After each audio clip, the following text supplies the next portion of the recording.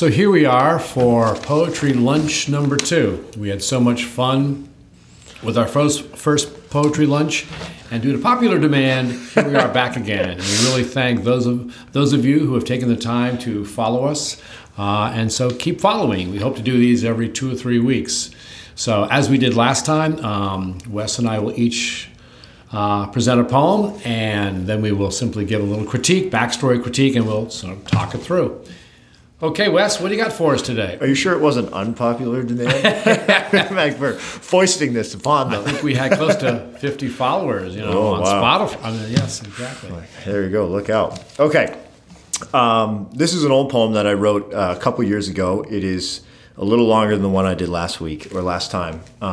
But it's one of my favorite stories. And so I'm still not sure. This has been through several revisions, but you said something a long time ago that I really liked, and it was that a poem is never finished. It's merely abandoned.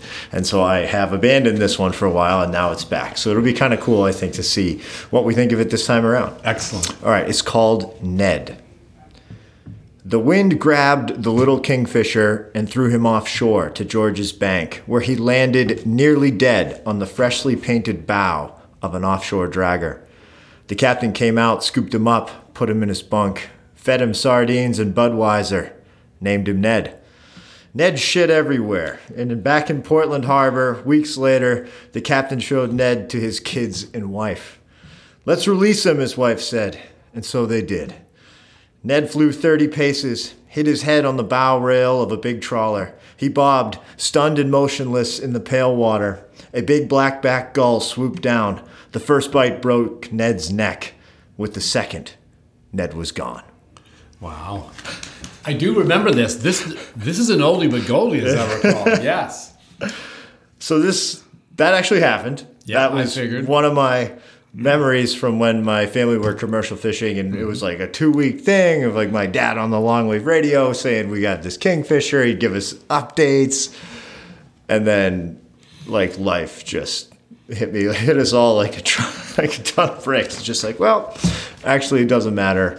The short, fateful life of Ned. Oh my God. It doesn't matter that he got so lucky to land on the deck and that my dad nursed him back to health. No, big black-backed gull just ate him. And there it is. All over. Wow. So how big is a kingfisher anyway compared to a gull? It's about the size of this mic, honestly. It's about 6 inches tall. Mm-hmm. And that would be like, not 6 inches, sorry, more than that. But that they don't get very big. And the black-backed gulls, I mean, they're huge. We see them around campus. Mm-hmm. I got to say, every time I look out from Knowlton House and I see a big blackback, I think of Ned, and I'm like, never really trusted the seagulls after that. Ferocious. I like the way your father adopted him, and you really do a nice job personalizing him, personifying him. And I like the way your father nursed him back to health. It's like a lot of your poems, they're narrative in structure, but they're very appealing. And I found myself just being brought right into the world of your father on the dragger and your dad coming out. I like this image of your dad putting him in his bunk, feeding him on sardines and Budweiser. Do you think that's too much? Like, or should I flesh that out a little bit more? Like what? Or you think that's okay? Well, I think that one stanza says a lot, because simply the bunk, the sardines, and Budweiser. I mean, your father as a captain is really befriending him just by the mere fact he named him Ned. And then, of course, Ned shitting everywhere, coming back to Portland Harbor, and your father, being patient with him, because that's what a wild bird's going to do. And it was weeks later, so your father actually was a caretaker for him for weeks, for sure. But his end is so sudden, and I like that little transition stanza. "Let's release him," his wife said, and they did. And then no more. And his life of freedom after being nursed back is so brief. 30 paces, boom. Bob, stunned, motionless. I like those words kind of setting that up. The big black back, of course, great alliteration there. Swooped down, broke Ned's neck.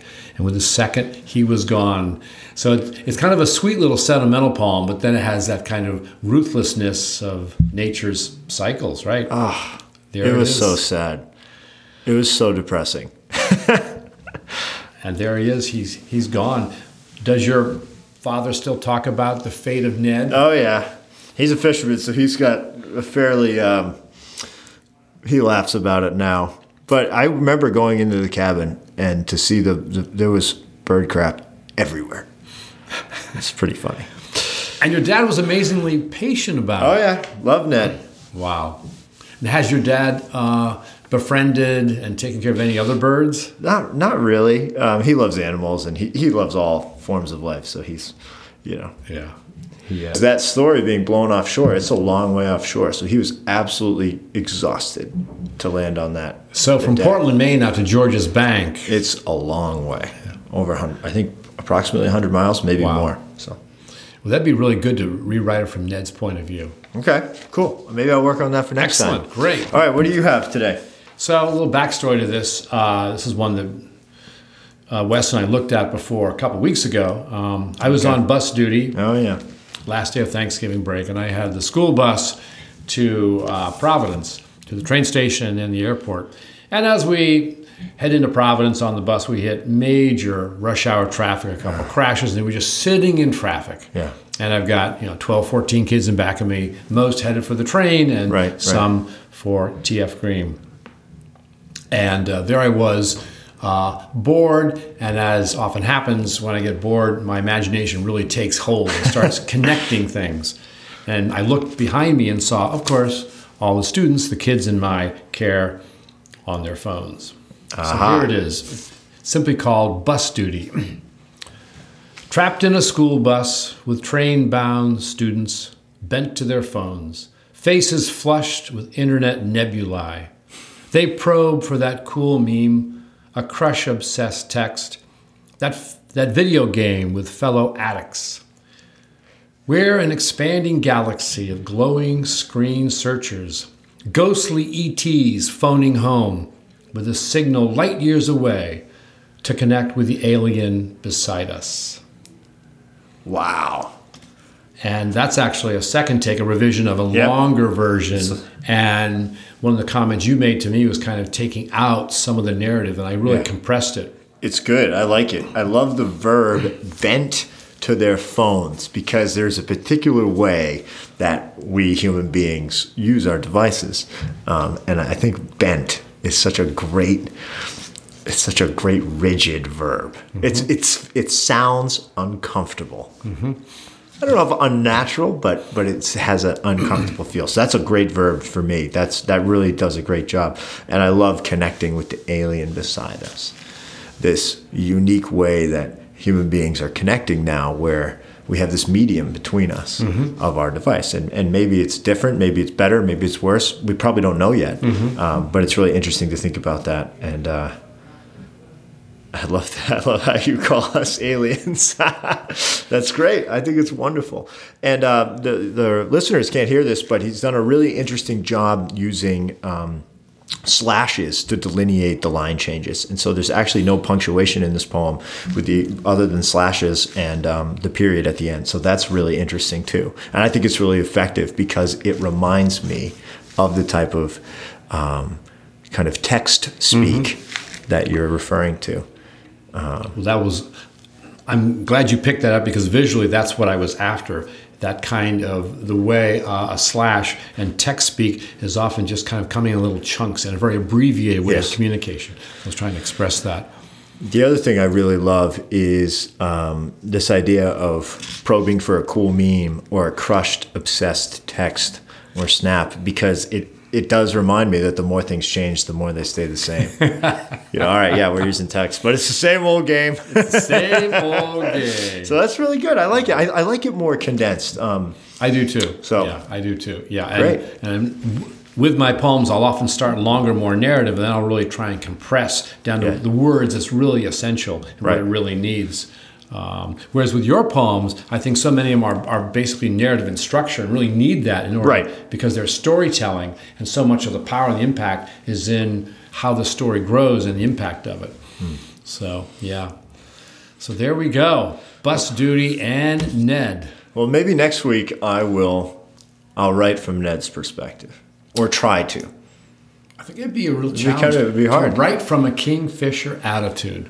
It's a good kingfisher attitude. That kind of reminds me of a trio of poems. I think we've discussed this in past years. I have a real passion, love affair with hawks, and a number of. I think we've probably looked at some poems about hawks, a number of which are written from the point of view of hawks. There's one by Ted Hughes. It's one of my favorites. Hawk Roosting, I believe. Oh. And he simply looks down on the world as he's, from the hawk's perspective. So something along that line. So cool. Exactly. Well, there we are. This is going to be it for today's Poetry Lunch number 2.